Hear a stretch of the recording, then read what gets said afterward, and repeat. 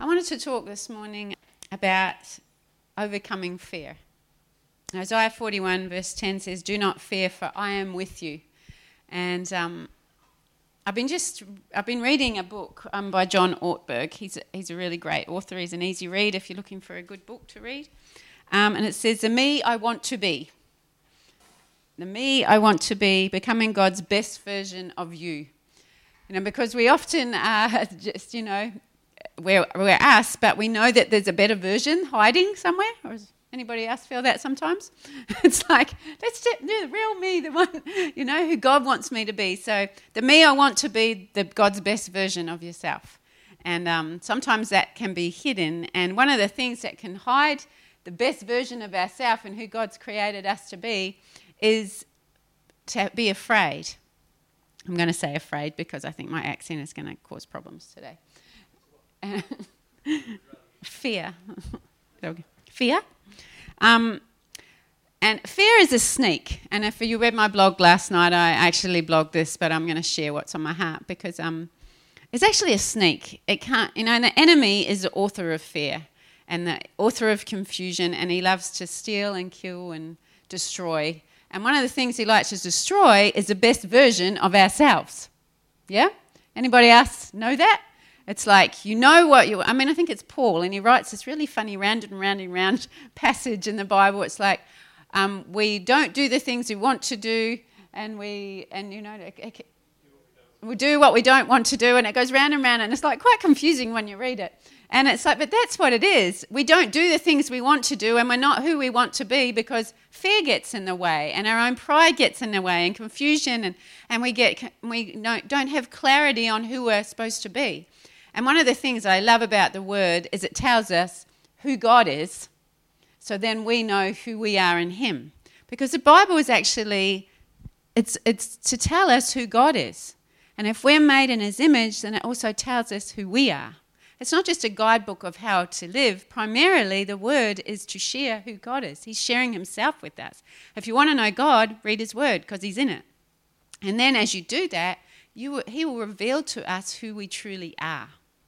Not what the world says, not what our past says, not what our family may say, but God reveals, as we know who He is more, who we truly are. And so fear is a sneak because it comes to steal our peace, our feelings of security, of rest, of hope for the future. And instead of living, expecting the very best for our lives, like God says in Ephesians 3:20, I come that, you might have, that He will do exceedingly more than we can hope or ask or think or dream or possibly imagine. I like it in Amplified, it just beeps it up a bit. But it's like, but fear comes to steal that, and so we're not living in confidence, and it attempts to limit and squash down and box and diminish our life. And that's why perfect love casts out all fear. And God wants us to know who we are in Him, who He is, that He is bigger, He is higher, He is stronger, He is wider than anything that fear and the enemy, who is the author of fear, can come against us. That's why it's so important that we learn to ascend and sit in heavenly places and get heaven's perspective of who we are in our life. Because fear will scream, don't do it, what if? Yeah? What if this happens? Oh, well, that happened to that person over there, so what if it happens to you? Or what if God isn't faithful? Or what if? That's how we did Adam and Eve. What if He's trying to hold something back from you? And if they had known more who God was and who they were in Him, they would never have been fooled. But how often do we make the same mistakes? And so God is saying, perfect love, my perfect love casts out all fear. And that's why Jesus said, "Fear not, little flock, for I am with you." He said constantly. It's actually over 365 times in the Bible. That's one day of the year, one for every day of the year. Fear not. When God repeats Himself, it's because He's trying to get a message across. It's, it's like a parent, we say it once. Oh, yeah, but if we say it multiple times, they know we're serious, hopefully. You know I'm serious, Ben? No, you don't. No. I have to talk louder. So He says, fear not, so many times, and to cast all our worries, fears, and insecurities onto Him because He cares for us. 1 Peter 5:7 says, cast all your worries, cast all your fear, cast all your concerns upon Him because He cares for you. And he knows that if we cast all that stuff upon him and let him carry the load and let him carry all the worries and concerns, then fear will not sneak in and steal our inheritance, steal our future, and limit us. So that's why he says, cast all your fear on us, cast all your concern on me. And Philippians 4:6 says that we are to not be anxious about anything but, and all things pray. And pray about everything. Don't be anxious, because that's where fear comes from. Don't be anxious about anything, but pray about everything. You know, sometimes we sanitize our praying. We only think we can pray about world peace and, you know, the economy or you know, somebody's going through a hard time, and we have to kind of sanitize our prayers to actually not be what we're feeling at the time, or where we are at the time. If you're having a bad day, God help me, I'm having a bad day. I was running yesterday, and I just kept on running, and I kept on running and running. I ended up running 10 Ks because it took me that long to get to the point where I could actually pray what I was feeling. And it's like, and then I could listen. It was like I needed to run that far to get myself sorted out. That's how I sort myself out. Some people might do other things, but that's how far I ran. I'm like, I'm not ready yet. But it's like God knows what's on our heart. He knows what we're thinking. He knows what we're feeling already. So be honest and pray about everything. If you're having a hard day, if you need a car park, if you need something to move, if you need your kids to, you know, behave, it's like, God, I need you. And start to pray that and get the word on it. And pray about everything. That doesn't just mean the things that sound good in church. We're very good at doing that, packaging our prayers instead of being honest. God says, be anxious for nothing, pray about everything. Amen? And this is why he tells us not to worry about our life. And it's because he knows that when we're anxious and we're fearful that we kind of will get ourselves limited and squished. You know, Matthew 6 says, I like it in the Passion, it says, this is why I tell you never to be worried about your life, for all that you need will be provided. Your food, your water, your clothing, everything your body needs. Isn't there more to your life than a meal? Isn't your body more than clothing? Look at all the birds. Do they think and worry about their existence? They don't plant or reap or store up food. Your heavenly Father provides them each with food. Aren't you much more valuable to your Father than they? So which one of you, by worrying, could add anything to your life? And I was talking to Justin when we're in Sydney and we're having a meal together, and he says, you know what? You should just picture yourself as 300 years old. Because if you're 300 years old and that old, you really have a bit of perspective and you don't worry. And all the people that might annoy you, just see them as little children and they just need a cuddle. And they just need you to be like nice to them because they're still little children. And, you know, and he said, because in actual fact, you are that ancient. We're the ancient, you know, like we're before the foundation of the world, God thought about us. He thought us up. And so he's known us that long. And so you are quite ancient. It's okay, you don't have to be afraid of getting old now because you're already ancient. And it's like if you had a perspective of somebody that old, and you meet people that are older, and really old, and they don't worry about stuff because they have a perspective, if they've known the Lord and walked with him that far, that everything's going to be all right. That he's looked after us this far. And they have all these memorials. And I love how the Israelites, they had all these memorials that God told them to put. And every time they walked past a certain spot, they remembered what God had done. And so when you're 300 years old, you will have a lot of memorials of all the things that God has done. If you're 20-year-old, you're going to have memorials of the things that God has done, and it adds up. So imagine yourself at 300 years old, how much God would have done, and you don't need to worry because God is faithful to his word. You don't have to be afraid because he is going to pull you through, that he'll walk with you through the valleys and he'll shout with you on the mountaintops because God is faithful. Amen? Come on, I'm not shouting. I'm preaching better than you're saying. I know men here. It's like think with a perspective of heaven, that everything is going to be okay. And if it doesn't look like it's okay, that God is not done yet. He has not finished the work yet. It's like Michelangelo when he carved out the statue of David out of this slab of marble. If we had looked at the slab of marble, we would have thought nothing good's going to come from that. And yet he could see what he wanted to create. And that's what God is like with us. He sees what he is creating. He sees what he made you to be. He says, I formed you in your mother's womb. Before you even saw the light of any daylight down here, I saw you and I planned all your days. They're written in my book of life, and I know what you're going to look like. And that statue of David, he carved that out, and he just let it come out of the marble to him. He could see it. He could see what he wanted that. And that's what God's like with us. He sees us. We're not insignificant. He values each one of us, and he knows what he is doing. And so why do we worry? He says, why do you worry, little flock? Why are you so afraid? Don't let your hearts be troubled. You may have some trials. You may have some tribulations. If you're 300 years old, you'll know that. It's like, but I have overcome the world. I have overcome the world. I have overcome every sickness. I have overcome every lack. I have overcome every fear. I have overcome every hurt and disappointment. And when we locate ourselves in him, we're going to be all right. So as I was running, and I was running out a little thing that I'm going through, which you'll hear about later, but it was like I actually felt heaven come around me. And I felt it says we're surrounded by such a great cloud of witnesses. And I felt Abraham come in, and I felt Moses coming around me, and I felt Jesus standing there. And it's like, I'm surrounded. We're surrounded. We have people cheering us on in heavenly places going, come on, you don't have to worry about that. It's just a little bump in the road, and it's good. He says, I know the plans I have for you, plans to give you a hope and a future. And it's good. So we can trust and not be afraid. And the devil is a sneak. And the thing he uses often to undermine our confidence in who God is and who he's made us to be is fear. We fear that it might not work out. We fear something bad might happen. Stuff is going to happen. But he says, do not be troubled. I have overcome.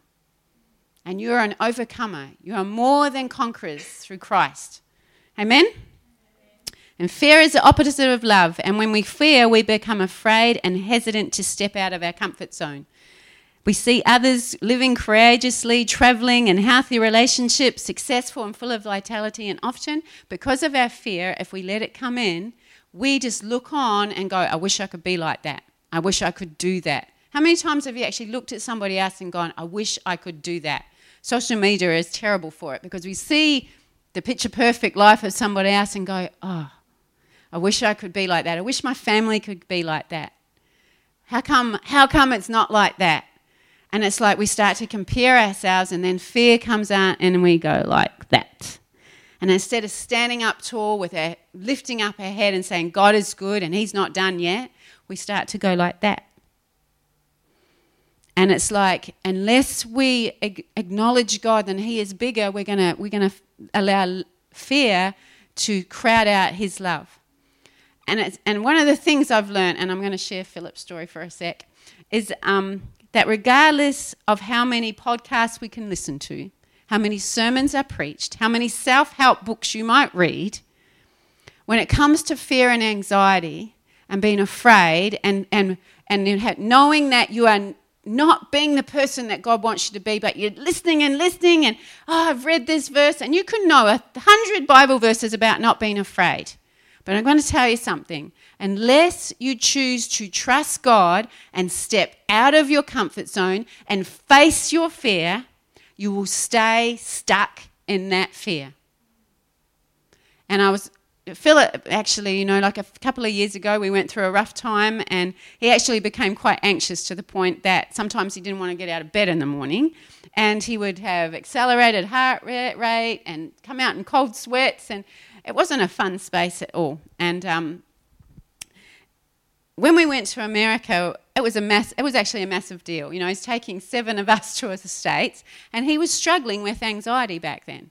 And it was like, how are we going to go? And we're going flying by the seat of our pants, as we do. Like, okay, God, you're going to provide places to stay and enough money and all those things. And we had enough, he had enough in him to know that he could do that because he had a memorial that God had provided before.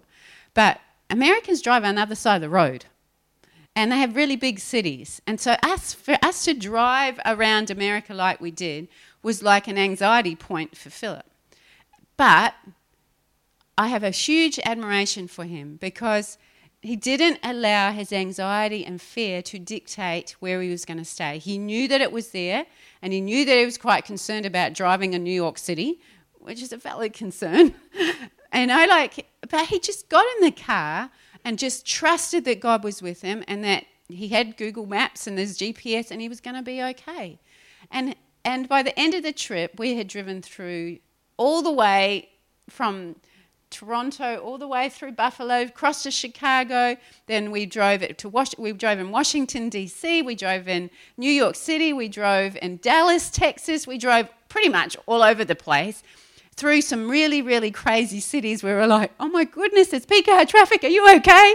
And he's like, he just faced his fear. But the time we got back after 5 weeks holidaying, of him pushing against that fear and that anxiety and going, God, each day I'm just going to push against it, he was quite different. And that anxiety dropped off.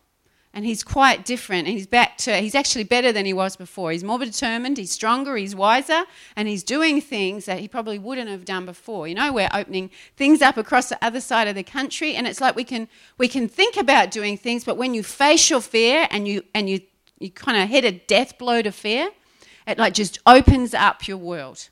And so I have huge admiration for Philip because he faced that. He got in the Word, he rested in God, and he pushed. Where he could have gone, nah, we can't do it. It would have put a limit on our lives and what God had said for us to do. But he said, I'm going to face this fear, which is just a very practical thing. Who would want to drive in New York City? Not me. But he did, because he was like, I'm going to face this and I'm going to do it. And so I encourage you, if you know that you have lids on your life, you feel like, oh, I can't do that, or what if, is go with God and face the fear and then go, all right, Jesus, I'm going to trust that you're going to take me. Don't be stupid about it. Just take a step. And then you're going to get a win. And then take another one. And you might get buffeted about a bit, but if that is what God wants you to do, he's going to enable you to do it. And it's like our life is meant to be lived, not existed. So what are you afraid of? What do you know is not from God? Because fear is nothing to do with him. That is the enemy. God always speaks faith and encouragement. If you're discouraged, that is not from Jesus. If you've got whispering of, oh, you can't do that, or you just feel discouraged, that's not God. That's not God. Wherever you feel limited and diminished, that is not God speaking. That is the enemy tapping in and triggering on our baggage or just lying straight out to us. Yeah? And so anytime we avoid doing something out of fear, we actually die a little on the inside. So we've got to make sure that we're living, that what we're listening to and what we're doing is not the enemy stealing, because he is a stinking sneak. And so whenever we pull back, something dies on the inside of us, a seed of hope, a seed of a dream, and we've got to keep on pouring water on it of faith and the Word and his presence and being around people who are like go-getters. You hang around with people that talk fear and sickness and getting old and all those things, what happens? Mum? It happens. You become what you listen to. You become what you're around. You know, and to be honest, not everybody likes being around Philip and I because we push against that, we'll just settle. And I'm not going to apologize for that. I'm not. Because God wants so much more than what we think we can do. And he needs people that are going to, come on, because otherwise we will die little bit by little bit on the inside of all the plans and hopes and dreams and seeds that God puts inside of us. Yet when we choose to take a risk, God and trust him, and give our worries and concerns to him and step out, something amazing happens.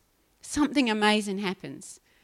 It's like life, Zoe life. The life of God happens on the inside. You know, Tracy and Lynn, they went over to Queensland and they went to Kenneth Copeland and they had a win, didn't you? You're like, we did it. There might have been a little bit of trepidation of doing it, but you did it. You did it. Yeah? And it's like, I look around the room and I think of people's stories, I know, and it's like, just face your fear and take a step. Just go, I'm not going to be limited. I'm not going to have the lids put on. I'm not going to do this. You know, me putting art around the house is like, oh, but now I'm doing it. And I'm like, I haven't shared what happened in Sydney, but I actually, you know, like Philip is an awesome preacher and Justin's just cool, you know, and it's like, here I am. And I'm like, oh, Lord, and you see, you can diminish who you are by your stinking thinking. You can put less value on who you are than what God does. And that's when Philip was sharing before about when we sow a seed, often we don't actually expect much back because we don't put as much value on our life as he does on us. We go, oh, well, I'll just have this. Or, oh, you know, God can provide, but it'll be second hand or it'll be off the cheap counter. And God's never saying that. He says, you sow a seed, I want to get you the best. I want you to have the very best. I want you to have the desire of your heart. And it's only our expectation of what God can do, it limits him because we speak this rubbish words. It's like, oh, well, we'll go around America, but we'll just stay in the backpackers. If we had done that, that's where we would have ended up. Instead, we stayed in these amazing places, got food cooked for us, and free nights, and all of them were practically Christians that we stayed with because God valued us. And he valued the seed that we had sown. He valued the dream in our heart. He values us. How about we value us just as much as he does? And don't let our fear limit us. So fear paralyzes, but love and faith sets us free. And that's what Jesus came for. The Son came to set us free. And who the Son sets free is free indeed. We know it, but do we live it? So wherever you are today, know that perfect love casts out all fear. Whatever the dream is in your heart, I miss telling the story. Whatever the dream is in your heart, it's like that, God put it there. I think I was talking to somebody this week, and they're saying that when you have an idea and you keep on getting the idea, that's God. And that idea is chasing you, trying to catch up with you because you're running away from it. It's like we can get so busy doing this stuff and sometimes we just have this thought, maybe I should do that. That's God getting that idea to chase you till you stop and listen to it. So how many ideas are chasing you? How many dreams are chasing you? And you just have to stop, look and listen and go, oh, let's unpack that. What does that mean? What could I do if I wasn't afraid? What could you do? Who would you be if you weren't afraid? So here I am in Sydney with this crowd of people who I practically knew no one. And we put on this conference and packed out the room. And Justin's just preached and Philip's coming up and God says, I want you to paint and I want you to share and preach at the same time. I'm like, oh, Lord. So I confess that I bought the smallest canvas I could to go, all right, God, I'll do it. When the Lord really wanted a really, really big canvas, but I was like, I'm just going to do this step. So I did. And I painted and I shared and I had my bright red apron on and bare feet and I just said, I'm just going to share what I do with Jesus. Well, I'll tell you what, people were standing up watching. Simon was a blessing and he played to kind of help me. That's what I do. I have atmosphere music. And here I am with bare feet and paint everywhere but people received it. The amount of people that came to me afterwards was amazing. And I sold all my paintings that I'd brought. And I've now already got people signing up for the workshop that I'm going to do before the hub over in Sydney in November. And it's like, if I had let my fear of I'm not good enough, or people are going to think I'm weird, or I'm just me, because that's what we often do is I'm just me. Who am I? Whereas who are you not to be? Amazing and spectacular. You're a child of God. Who are you not to be amazing? And so I just went, all right, I'm just going to do it. So I just got in my zone, bare feet and all, and did it. And it was like, you know what? Something lifted off. I just went to a space that I hadn't been before, and I'm like, I feel all sparkly on the inside. And that's how God wants us to be. He wants us to live. Zoe life is the God type of life. Are you living the God type of life? Because that's what God wants you to live. And yes, we're going to have trials and tribulations, and the enemy's going to have a little hissy fit because you're standing up and running. But you know what? Outrun him. He's slow. He's only got 3 tricks in his book. And when you know those, you can shut him down. He tries to steal from us. He tries to rob from us.